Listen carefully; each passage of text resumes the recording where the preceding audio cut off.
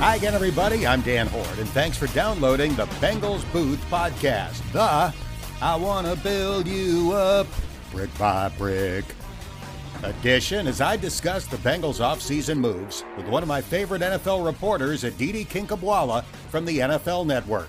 And then, we're less than a month away from the NFL Draft, and I'll check in with Lance Zierlein, a draft analyst for NFL Network, who has written more than 400 profiles of this year's prospects for NFL.com. The Bengals Booth podcast is presented by Ultimate Bengals. Download Ultimate Bengals ahead of the 2022 season. It's free to play next-level fantasy football with fantastic Bengals prizes. Get it now on the App Store and Google Play. And here's a quick reminder that you can have the latest edition of this podcast delivered right to your phone, tablet, or computer by subscribing wherever you get your podcasts. It's the greatest thing since brown sugar on oatmeal. I've been on an oatmeal for breakfast kick lately, usually topped with bananas, blueberries, sliced almonds, and some brown sugar. And it occurs to me that I don't use brown sugar for anything else. My wife tells me it's a common ingredient in baking, so maybe I've been enjoying it without knowing it. But for me, brown sugar is like a loogie in baseball, a left-handed, one-out guy. Baseball curbed the use of loogies when it adopted the 3-batter minimum for relief pitchers a few years ago, but as long as there's oatmeal, there's a place in my heart and gut for brown sugar. Now, let's get to this week's guests. If you watch NFL Network, you're familiar with Aditi Kinkhabwala, who does an outstanding job of covering the league in general and the 4 teams in the AFC North in particular. I caught up with Aditi this week to discuss the Bengals' offseason moves and why she describes last year's Super Bowl team as infectiously fun. Aditi, what do you think of the Bengals' offseason moves in free agency, particularly the addition of the 3 offensive linemen?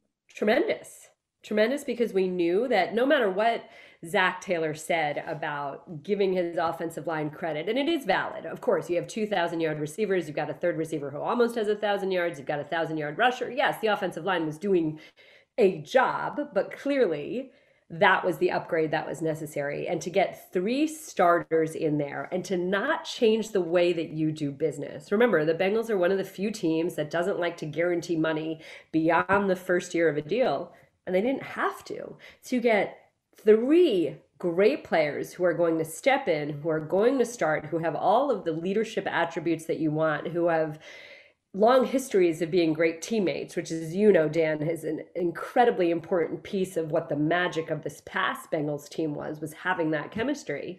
I mean, tremendous all around. What am I supposed to say that's negative? Nothing negative required. Did you view improving the offensive line, fixing the offensive line, whatever term you want to use, as kind of a litmus test for the Bengals to show that they were committed to do whatever it takes? I think that we saw a year ago that they were. I think we've seen over the past few years the way that they have approached free agency, the successes that they've had in free agency and their willingness to pay in free agency have all indicated that this is a team that recognizes you can't keep doing business the same exact way that you always have, to some degree, beyond the way that you write contracts. And then I think that the success of last year was so intoxicating, so infectious. You saw the way that city was so galvanized by the way that this team played. How do you not want more of that? And you recognize you can't sit on your laurels and think you're going to repeat. That's just not the way the National Football League works. That's not the way that anything works. So it wasn't surprising to me at all that the Bengals and Duke Tobin went out there and were indeed aggressive. What was maybe a little surprising is how successful they were without having to be grossly splashy. You know, there was no obsequious moves here. It was just sort of like a methodical approach to go and get what you want in a very, very reasonable way. We're chatting with Aditi Kinkhabwala from the NFL Network. You just used the term infectious, and you tweeted after the Super Bowl that this team was infectiously fun. What was it about this team that made you feel that way? I think it was the energy. I think a lot of it is the youth, quite frankly, you know, and it's funny, Dan, I'll just say that this is a conversation I had with Zach Taylor just last week at the Cincinnati Pro Day, that these guys are kind of too young to get big heads. You know, Jamar Chase, T. Higgins, they're out there and they're having a good time. They're not worried about being divas at this moment. I do think that both Jamar Chase and T. Higgins are very, very strong, good young men with good support systems. And I don't foresee big heads coming in the future. So let me at least say that. But I've done this for a long time now, more than a dozen years. I have covered the National Football League. I've been around incredibly successful teams. I've been around not so successful teams. I've been around teams that really enjoyed each other. And the thing about this Bengals team was you genuinely felt that they enjoyed coming to work and they enjoyed coming to work with each other. And as somebody who's spent the last 12 years loving going to work, I get it. You see it, right, Dan? You know when someone is not going through the motions, when someone is not simply collecting a paycheck, but someone likes being around their colleagues. And that's exactly what that was. So I think the energy, the youthfulness, there's always something special when there are no expectations. And I think that's the big question, you know, and we saw this with the Cleveland Browns 2 years ago. The Cleveland Browns in a COVID year with a new head coach in Kevin Stefanski, a new offense, a new defense, everything.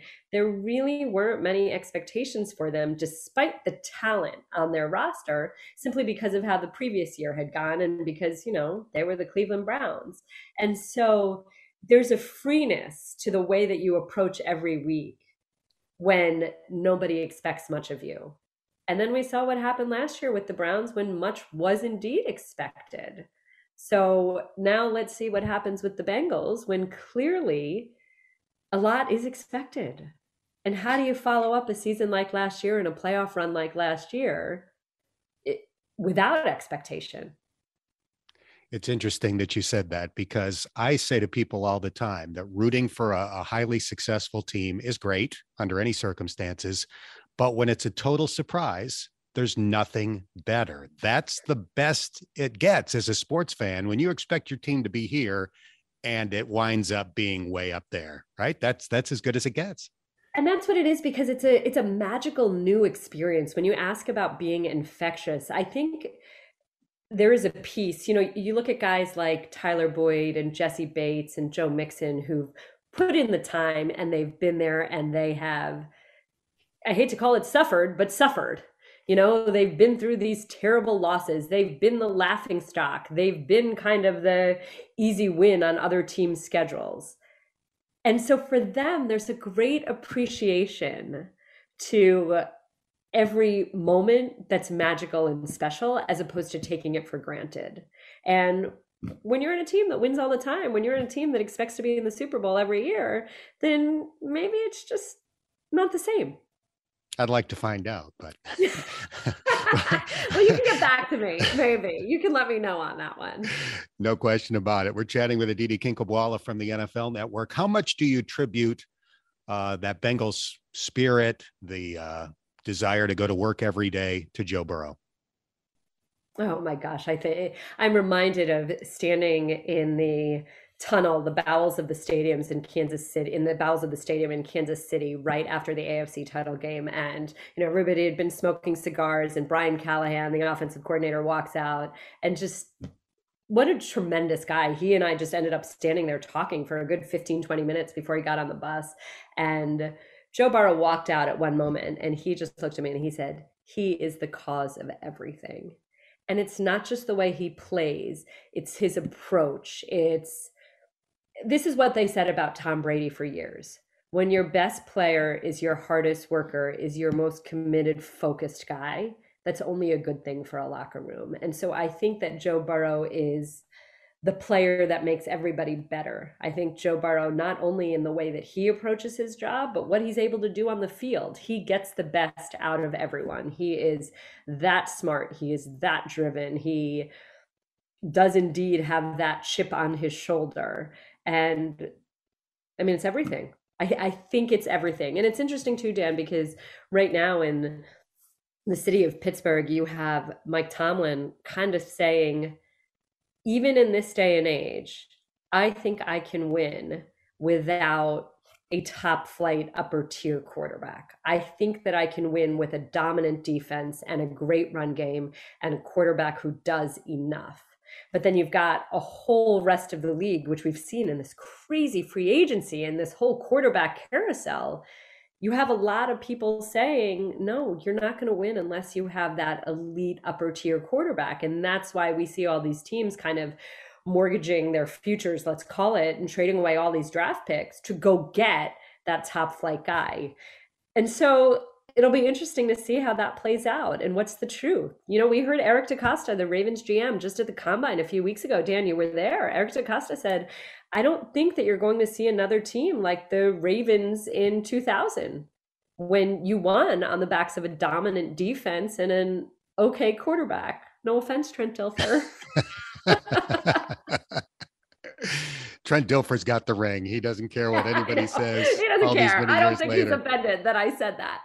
But I mean, let's be honest. Trent Dilfer is not, Anyway, I'm going to just zip it before I offend anybody. Moving on. Well, Mike Tomlin did go 8-8 with Duck Hodges as his primary quarterback a couple of years ago. So I guess he can win. The question is, can you win it all? I suspect the Steelers will be in the mix to at least possibly break 500 with Mitchell Trubisky as their quarterback.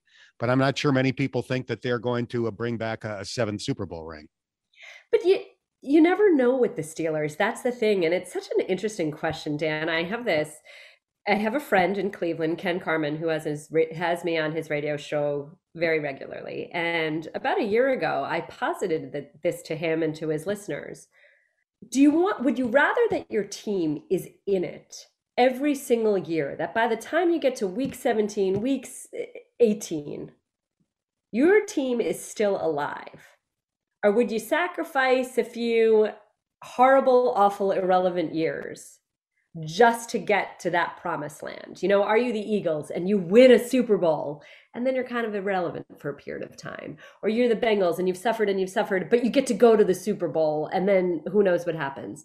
The Steelers, that Duck Hodges year, 2019, Ben Roethlisberger gets hurt week 2. It's Mason Rudolph and Duck Hodges. It's Duck Hodges who couldn't make a single roster in the spring when 1,000 players are on NFL rosters. Duck Hodges almost gets them into the playoffs. It goes down to the last week of the season. And that's what Mike Tomlin teams are. Mike Tomlin teams haven't won a playoff game in, 5, 6 years. They haven't been back to the Super Bowl in a dozen years. They haven't been an elite team in the sense of playing in February in a long time. But they're always a part of the conversation in December. Is that what you want? Do you want a team that always competes? Or are you okay if your team is really crappy for a few years, but hey, you got to go to the Super Bowl? I guess it would be the length of the crappy period.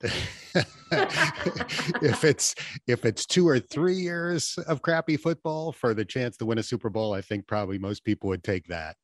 Who do you think's winning the offseason in the AFC North? This is so funny because the older you get, the more you kind of rely on these cliches. So you get cynical. And so I love in the spring to say it's football in shorts. Don't ask me who looks good at OTAs. Please don't ask me who looks good at rookie minicamp. It's football in shorts. So similarly, who's winning the offseason is, it's like a paper champion. I love that the Bengals really had only one major area of need and they addressed it so well. I still sort of have a question about Jesse Bates. I'd like to see, speaking to members of the Bengals organization, nobody seems to think that it is a non-negotiable deal breaker if Jesse Bates has to play on the tag. At least what I've been told is that they have heard nothing from Bates or his camp that he wouldn't play on the tag, but I think it would be nice to lock him up. I think everybody always feels good to feel that there's a commitment to them and you just get more out of somebody in that way. So I'd like to see that piece of business done. The Browns. Oh boy, let's come back to the Browns. The Steelers. I really like this quarterback pickup. We knew that the Steelers weren't going to trade a ton of draft picks. We knew they weren't going to be in some crazy sweepstakes. Right now, the Steelers do need a starting strong safety. They would like to lock up Minkah Fitzpatrick. They're in the process of that. The Steelers needed to upgrade their offensive line. They did. You'd still like to see who else the Steelers could bring in at receiver, perhaps. But it's a well-built roster, and it's a little bit older on defense, especially up front. So that's a situation where I expect these players to play a certain way. But again, what happens at the age of 34? I don't know. So, okay, that's the Steelers. I think so far it's been a good offseason. Let's see what they do in the draft, especially since the Steelers generally, that's where they like to build their team. The Ravens. Well, the Ravens are healthy. The poor Ravens last year were missing 20 starters and key contributors. I think that that's all really good. The Ravens still need another pass rusher. And the Browns, well, Deshaun Watson is a very, very, very loaded topic. And if we just take it from an availability standpoint, we don't know what Deshaun Watson's availability will be. And so that clearly impacts what he is able to give them. So having run through all of that, at this current moment, knowing that this is just a paper certificate and doesn't necessarily mean anything, I would say the Bengals won the offseason. Couple more questions for Aditi Kinkhabwala, and I'll let you go.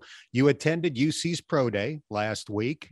They had 8 players at the Combine. They had 6 invited to the Senior Bowl. What or who stood out to you from being at that Pro Day? Okay, so everybody was so nice, including the head coach. It was just this pleasure to be around a group that, again, it's the same thing to the Bengals, a little bit wide-eyed. They had never had a pro day like this. I don't think had they ever even had a pro day? You would know better than me, Dan. They have one every year, but I'm going to say that more NFL personnel attended last week's pro day than all of the other ones combined that I've ever been to. Well, I really, really, really loved Desmond Ridder's demeanor. I loved how take charge he was. I loved his confidence. I loved how when a receiver dropped a ball, he immediately ran to the receiver and patted him on the back and said, "That's okay." It again recalls the story that Zac Taylor told me. Zac Taylor was the Bearcats offensive coordinator who ultimately worked out Desmond Ridder and kind of got him his first offer, or got him the one of 2 Division I offers that he had. And what Zac told me is that year he worked out probably about 12 to 15 quarterbacks all over the country. Every single one of them had a quarterback coach who ran the workout. But Desmond Ridder was sort of a very late workout. As you know, he got the offer during the Kentucky Derby. So it was a late workout. It was sort of last minute. It was almost like Taylor was doing it as a favor to somebody else on the staff who said, maybe you should check him out. And so he said, okay, I'll do it at 6 a.m. And Desmond Ridder had no quarterbacks coach. And Desmond Ridder gathered a group of his teammates and friends, convinced these 17-year-old kids to show up on a field at 6 a.m. And then he ran them through the entire workout. And Zac told me he was the only quarterback that did that. And when you're looking for all those intangibles, you're looking for those leadership traits, you're looking for the guy who's going to be kind of the face of your outfit. That's everything that you want. I thought that he was, quite frankly, a little bit stiff when he had a straight drop back. If you look at the way he holds the ball, it just doesn't seem as relaxed in his hand. And I thought that he looked better when he was actually in motion, when he was having to, I don't want to even call it scramble, but maybe roll out a little bit or roll right and then throw left. That almost looked a little bit more natural. So I think that that's interesting. I talked to quite a few coaches that day who are much smarter than me at figuring out footwork and mechanics and things like that. And several felt that, his inaccuracy is a little bit confusing because there's nothing very obviously wrong. There's nothing in his footwork that screams, hey, this is a glitch we can fix. And then several said it's really not a big deal and they think it's something they can work with. So again, I think it's sort of, unless you're a Joe Burrow, you're often beauty is in the eye of the beholder. Desmond told me that he is expecting to be a first round pick. And if he is not, he would be really disappointed. And so we'll see what comes of that. And then, of course, I loved the corners, loved the safety. Just good kids all around. Even the running back, Jerome Ford, very quiet, but nice young man. Were you charmed by Sauce Gardner like the rest of us? I was a little disappointed that he didn't work out, but he just was very, very friendly. We talked about the suit that he wore to the combine, and I said that I live by the idea that you dress for the job you want, not the one that you have. And I also really, really live by look good, feel good, play good. And so we communed over that. Yeah, very great young man. And, he got to go to dinner twice that night. Went out with the Saints and the Giants the night before, at least. So crafty move. Yeah, seriously. Very crafty move. Yeah, when was the last time you got two people to buy you dinner in the same night? That has never happened yet, but I remain hopeful. Maybe the next time I'm in town, Dan, I can do that. We'll tell Duke Tobin to take you out. I'll take you for the appetizers. He can buy you the dinner. Aditi, this has been awesome, and we appreciate your time. Thank you. Thanks so much, Dan. I appreciate it. Okay, Duke Tobin, you heard it from Aditi. She's getting the appetizers, and you are buying dinner. The Bengals Booth Podcast is presented by Ultimate Bengals, the free-to-play fantasy football game. This past season, Ultimate Bengals awarded a weekly winner during the course of the year with tickets, autographed merchandise, and money can't buy experiences all up for grabs. Find Ultimate Bengals in the App Store and Google Play. Now, we turn our attention to the draft. The NFL Network will provide live coverage of the draft from Las Vegas on April 28th, 29th, and 30th. And this week, I spoke to draft analyst Lance Zierlein. Lance, you've done a couple of mock drafts. In early February, you had the Bengals selecting Iowa center Tyler Linderbaum. In early March, Tulsa offensive lineman Tyler Smith. Now that the Bengals have signed 3 offensive linemen in free agency, are you still thinking offensive line? No, I do think that the Bengals could take a look at the offensive line for more competition at the, potentially draft for more depth, a guy who can play center guard, maybe a guy like Luke Gadeke out of Central Michigan. But no, it's not an immediate need for the team right now. So I don't expect them to use, one of their first couple picks on offensive line. I think they've done a pretty good job, definitely a serviceable job. I mean, they're better along the interior. Jackson Carman needs to play well. You want to have, Jonah needs a good season, of course. But I do think it is intriguing, the concept of Jonah Williams potentially sliding inside the center at some point and having another tackle out there. But that's not something that I think is going to be a priority this year. I want to get back to Tyler Linderbaum, because right now the Bengals have Ted Karras scheduled to play center, but he's obviously played both guard spots in the past. If Tyler Linderbaum were still there at number 31, and I know most draft experts, yourself included, think he's a much better player than that in terms of where he slots in this draft class, would that be a no-brainer if he's still there? No, and I'll tell you why. I think, number one, he is a very specific type of center. He's a zone scheme center. But I think when you look at the Cincinnati Bengals right now, you're just in the Super Bowl. So what the Bengals are going to be looking at is what are moves that we can make to get us over the hump. How do we win a Super Bowl? Not just compete. Now you're at a different level. How do we win a Super Bowl? And I think the way you have to approach that is taking a look at all the competition you're likely to face. And it starts with a very challenging AFC. Inside your own division, Deshaun Watson is now there.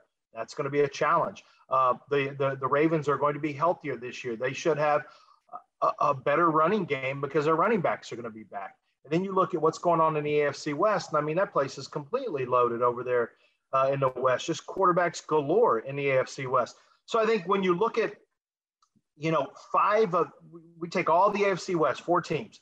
You take a look at the Cleveland Browns, there's another quarterback. And then I mentioned the Ravens. That's more running back related, but you are going to get a healthy Lamar Jackson back.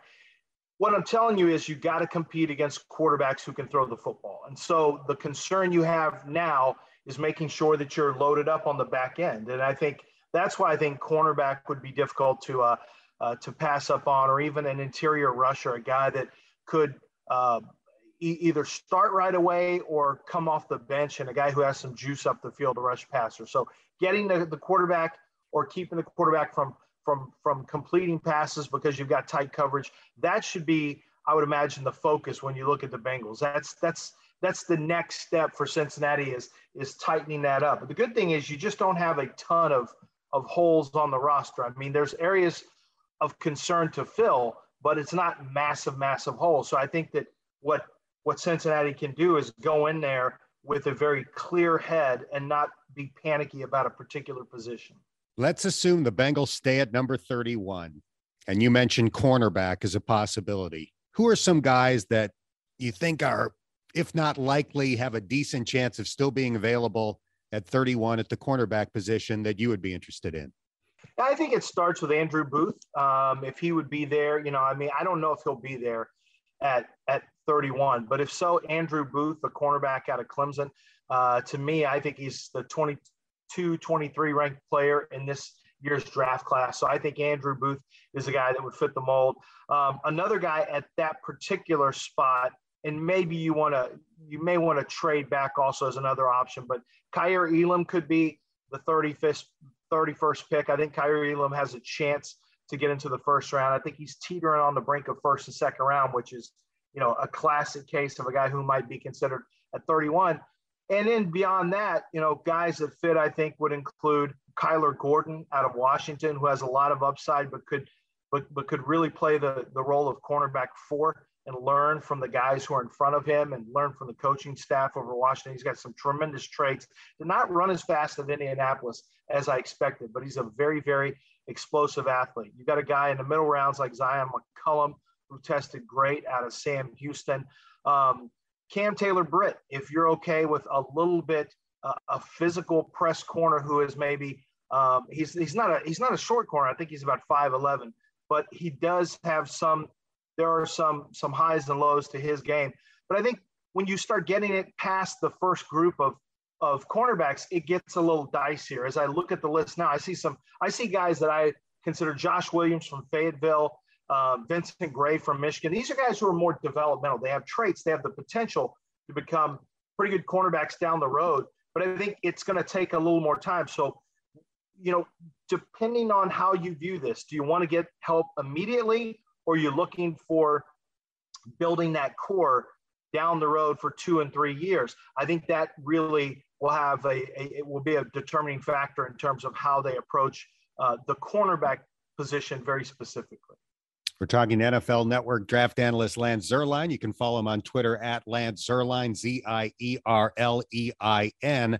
How about defensive linemen that could be there at 31, particularly interior defensive linemen?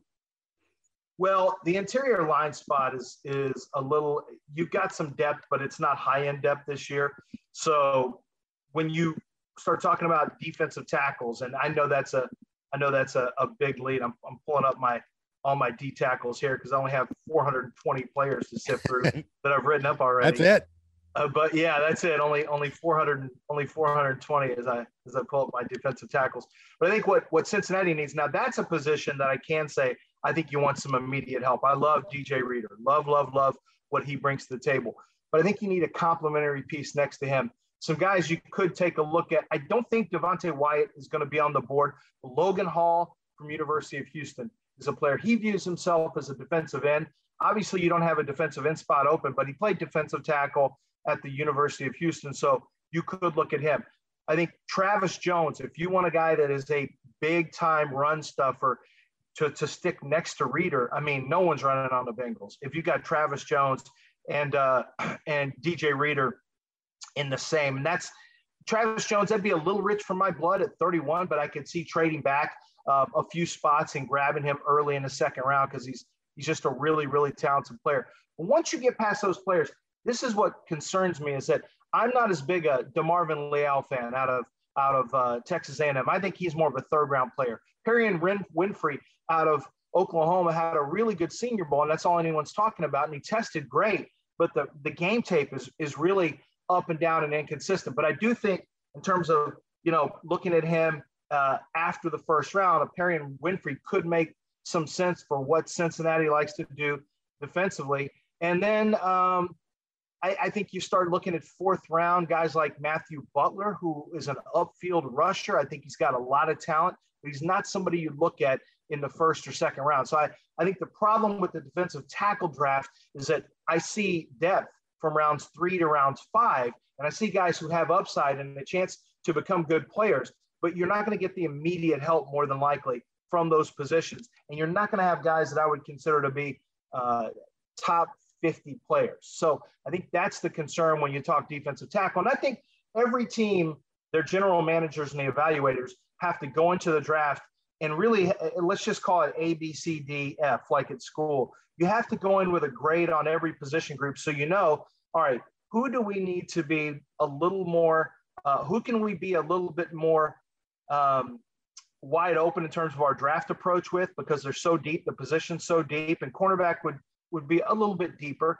But then a position like defensive tackle, if there are guys you really, really like, but the next group, the tier 2 and tier 3, you feel like, or you have them graded as 4th and 5th and 6th round guys, then you have to make a priority of grabbing defensive tackle earlier. And I think for the Bengals, potentially grabbing defensive tackle earlier could be the key. You know, one of the ways that you're going to have to do that if you want is to move up in the draft. And I think going from 31 up into the 20s could help secure, who knows? I mean, maybe Jordan Davis will last that long, the defensive tackle out of Georgia, because he's not really a pass rusher, but he is a dominant run defender. And you can always go to your sub rush packages. So, you know, how you see the player, the defensive lineman, the interior defensive lineman, how you see him fitting you on the first 2 downs and then on the rush down is going to be really critical in terms of how the Bengals prioritize defensive tackle. The Bengals have had a ton of success in the draft over the last couple of years. Obviously, Joe Burrow, T. Higgins, Logan Wilson a couple of years ago, Jamar Chase, Evan McPherson worked out great in the 5th round last year. In general terms, what do you think of when I say Bengals and their draft track record? I think it's been okay. I think people are too hard on the Bengals in general. You know, I hear comments made about, oh, Marvin Lewis, oh, the Bengals, oh, Andy Dalton. The fact is, Andy Dalton had success in Cincinnati. Marvin Lewis had success. It wasn't the success Bengals fans, you know, it didn't get over that hump. But the Bengals have been way more competitive than people sometimes give them credit for. And I'm not sure why that narrative exists. I think from a standpoint of when you look at how the Bengals have drafted, and I tend to look at pockets of years. I like to look at it over 5 years, because really, once you get past 5 years, the players from that cycle many times are already gone or they've become core players. So they've either gone in one direction or the other. And when you talk about the players that you just mentioned, like Logan Wilson, I was a huge fan of Logan Wilson's coming out of Wyoming. His tape was fantastic. His instincts were great. And what you did is you had a guy that maybe others would pass on because they said, well, it's a small school guy. We don't know if he's a great athlete. All of a sudden, you know, the good football you saw on tape is the good football you see on Sundays. It's the same thing. It didn't change.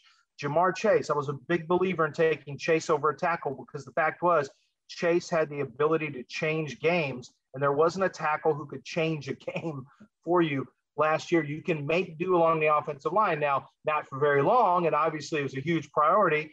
And, you know, you might be able to argue that if the offensive line was better, the Cincinnati Bengals would have won the Super Bowl, but you wouldn't have been there without Jamar Chase. So that's the point. And so this year they have gone about addressing it. But I think the Bengals, from a draft standpoint, there have been some hit or miss selections, obviously, and there have been some guys who have failed, especially in the 2000s and into the early 2010s.